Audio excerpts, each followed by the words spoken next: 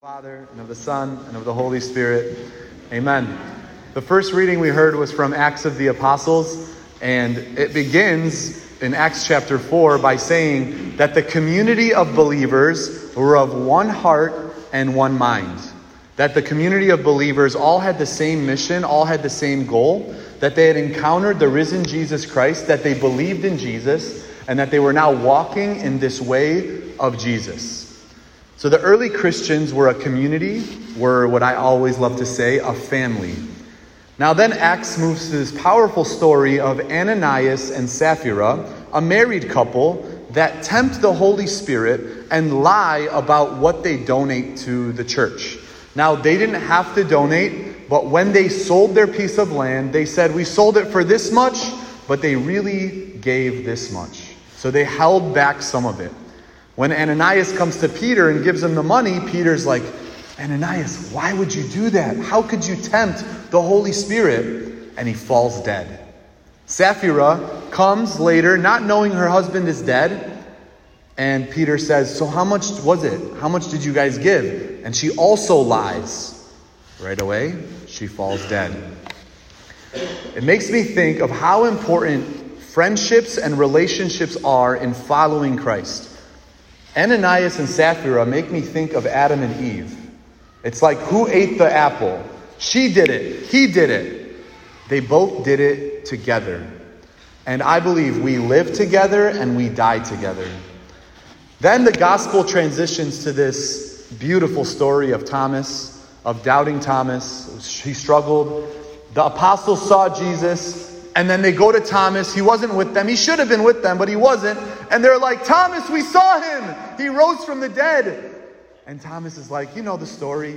Unless I see his marks, I won't believe. One thing it makes me think about, like we can preach so many different angles of this gospel. But it makes me think of how cool it was for Thomas to have friends that witness to Jesus. That tell you, like, do you have any friends in your life that tell you Jesus is risen? He's the way, the truth, and the life. Follow Jesus. The apostles were that for Thomas. But Thomas said, look, I got to see it for myself. 8 days later, in the gospel, it says, Thomas was with the apostles. How good is it? The whole time, 8 days, you can think 8 days, what's going on? They're probably like, Thomas, come on, man. Come on, bro. Like, Jesus is risen. We saw it for ourselves. And Thomas is like, look, I got to see it for myself. But the apostles were patient. They were patient with their friend. And Thomas, good for him, he stayed with his friends because he knew that his friends were good. This whole homily, I want to talk about friendships and how important friendships are in our lives. There are good and holy friendships, and there are bad friendships that lead us away from God. And this, like, parents are like, yes, kids, are you listening? Kids, are you listening right now? But hey, kids and parents, this is for all of us. We all have friends. Not just kids that have friends that are good, that bring them to church and help them pray, but kids have friends that lead them away from God. Parents, you do too. You have friends that build you up and encourage you in the faith, in walking this difficult life of a Christian. And then you have friends that tempt you and lead you astray. So this is not just for kids. It's for everyone. We all have relationships that help us grow in our faith and some that lead us away. Some kids are like tripping right now. I'm looking out and they're like, oh man, this is a tough homily. There are many sayings. A lot of people say, show me your friends and I'll tell you who you are. Or, you are who your friends are. First, friendships will be one of the most important decisions you make in your life. Who you choose as friends will be one of the most important decisions. Just like men, who you choose as your spouse, your wife, will be the most important decision towards your happiness, and vice versa. So choose rightly. Proverbs 13 says, he who walks with the wise men will be wise, but the companion of fools will suffer harm. So walk with those who are wise. 1 Corinthians 15, St. Paul says, do not be deceived. Bad company corrupts good character. Many parents say, I work so hard, I try so hard to build them up in the faith, and then the one friend that they meet, that they get to know, St. Paul says, bad company corrupts good character. So parents, obviously be watchful, and yet children, kids, know who you are hanging out with. So let's start with bad friends first. My first point is, maybe you're the bad friend. Maybe you're the friend that other parents don't want their kids hanging out with. Maybe you're the leader in your friend group, and you're the one leading everyone astray. So don't blame it on your friends. Maybe you're the one that has more strength. In every friend group, there's leaders and there's followers. That's just kind of how it works. So maybe you're that friend. So humble yourself.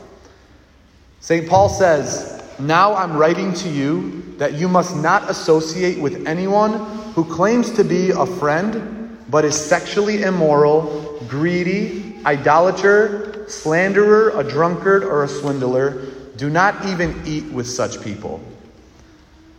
St. Paul, didn't Jesus eat with tax collectors and sinners? I'm confused. And yet Christ called them out of that.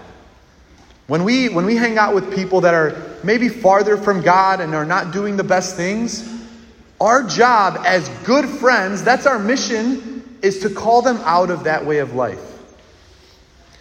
I ask myself, why do so many boys fight? There's like this fighting spirit going on. Past couple years, I've been seeing it in youth groups. Why do they fight? Because their friends fight. Because it's the thing to do. Why do so many kids vape? They didn't start vaping like, oh, this looks so cool. It looks like a thumb drive. It doesn't look like anything cool. Why do they do it? Because their friends do it. That's literally it. It's a social thing. Why do people smoke weed? Not many people smoke weed by themselves. It's because they do it socially with their friends. Or why do kids and many people feel pressured to act out sexually before marriage? Because their friends do it, or because they feel pressured by their friends. A lot of guys in my kind of generation, even me as growing up, were made fun of for being what they call prude or being chaste. Why do we feel pressured? Because the outside influences, often from our friends, people we call our friends, pressure us the wrong way. This is a bad friendship. Two things happen in bad friendships. Either they won't last because they're founded on bad soil, that it's kind of fundamentally selfish. It's a selfish friendship, and it eventually goes away, and kids get really hurt by it. Especially if you think of I think of young girls that have these big crushes on guys that are just not good for them. They're not good guys in the sense of no offense guys, but I love you, but they're not doing the right thing because they're young, they're immature, they don't know what they're doing, they don't, and the guy will say, hey baby, I love you. And no he doesn't, he doesn't love you. And the girl will be he loves me. And then they'll break up in a month, and then everything just destroys, their whole life is over. Well, that's what happens in friend groups that are not founded on something good and right. They eventually will either they'll go away, or the second thing that will happen is both people will assimilate to each other and they'll become bad. And they'll continue in that bad. Eventually, it's got to either die or it's going to thrive in a really bad way. All right. Second, now good friendships. Enough about the bad. Now good friendships. Good friendships are meant to be on the same mission or the same quest. St. Mother Teresa says, true friendship consists in mutually perfecting one another and drawing each other closer to God. So you judge your friendships based on what the goal of your friendship is. What is the point of your relationship? The second is that authentic friendship is honest. It's honest. St. Jerome says, true friendship ought never to conceal what it thinks. If you see your friend going in the wrong direction, shouldn't you tell them? Shouldn't you be able to say that I can tell you you're going in the wrong way? Now, oftentimes we're afraid of that kind of honesty because we're afraid of rejection or we're afraid of losing our friends. But the reality is, guys, when you follow Christ, you might lose friends. Friends have to be like the apostles today. They were of one mind and one heart. Whenever there's division in friendship, it's not even authentic. It's not even real. We're faking it. So we have to be honest and open with our friends. And I pray that that honesty is in the truth of Jesus Christ. Third is that authentic friends are vulnerable. Meaning that it's similar with honesty. They reveal their heart. They're willing to even get hurt for the other. They're willing to love. And then they always show compassion and respect for each other. In a good friendship, the union is always Jesus. There should always be a third person in your friendship, and that is Christ. Like I said, when you follow Jesus, be ready to lose friends. If you want to be authentic about your friendships, then you might lose some friends. I feel like I kind of lost some friends. You guys know, I went to Michigan State and was really far from God. Was really in this party atmosphere. And then I started following Christ. I was like, you know what? I'm gonna follow Jesus. And I really wanted to.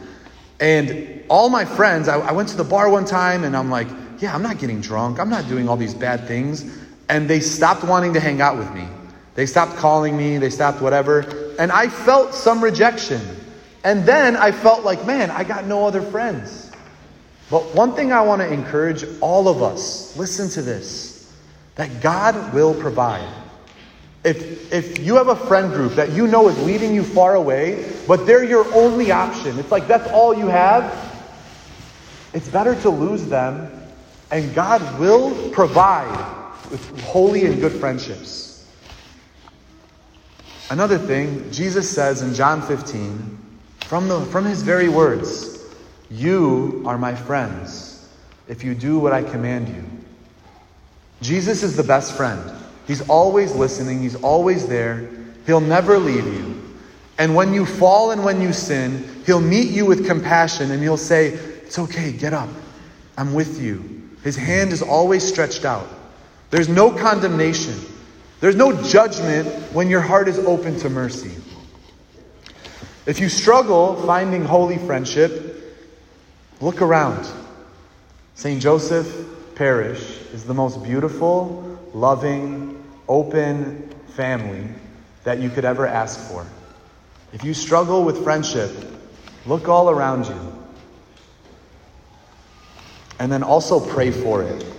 So my challenge, parish, to us is challenge your friendships. Think about your friendships now during this Mass. Think about which ones are holy and which ones are leading you away from God. The ones that are leading you away from God, I'm not saying drop them. I'm saying challenge them. I'm saying be a leader that is helping guide them towards Christ. So think about your friendships and challenge them to be more Christ-centered, to be authentic and bold. One reason we don't do that, like I said, is our fear of rejection and our fear of loneliness. Fear of rejection, welcome to reality. Blessed are those who are persecuted, who are insulted for the sake of my name. Rejoice and be glad, your reward will be great in heaven. But fear of loneliness, that stuff's gone. You're never alone. You always have him.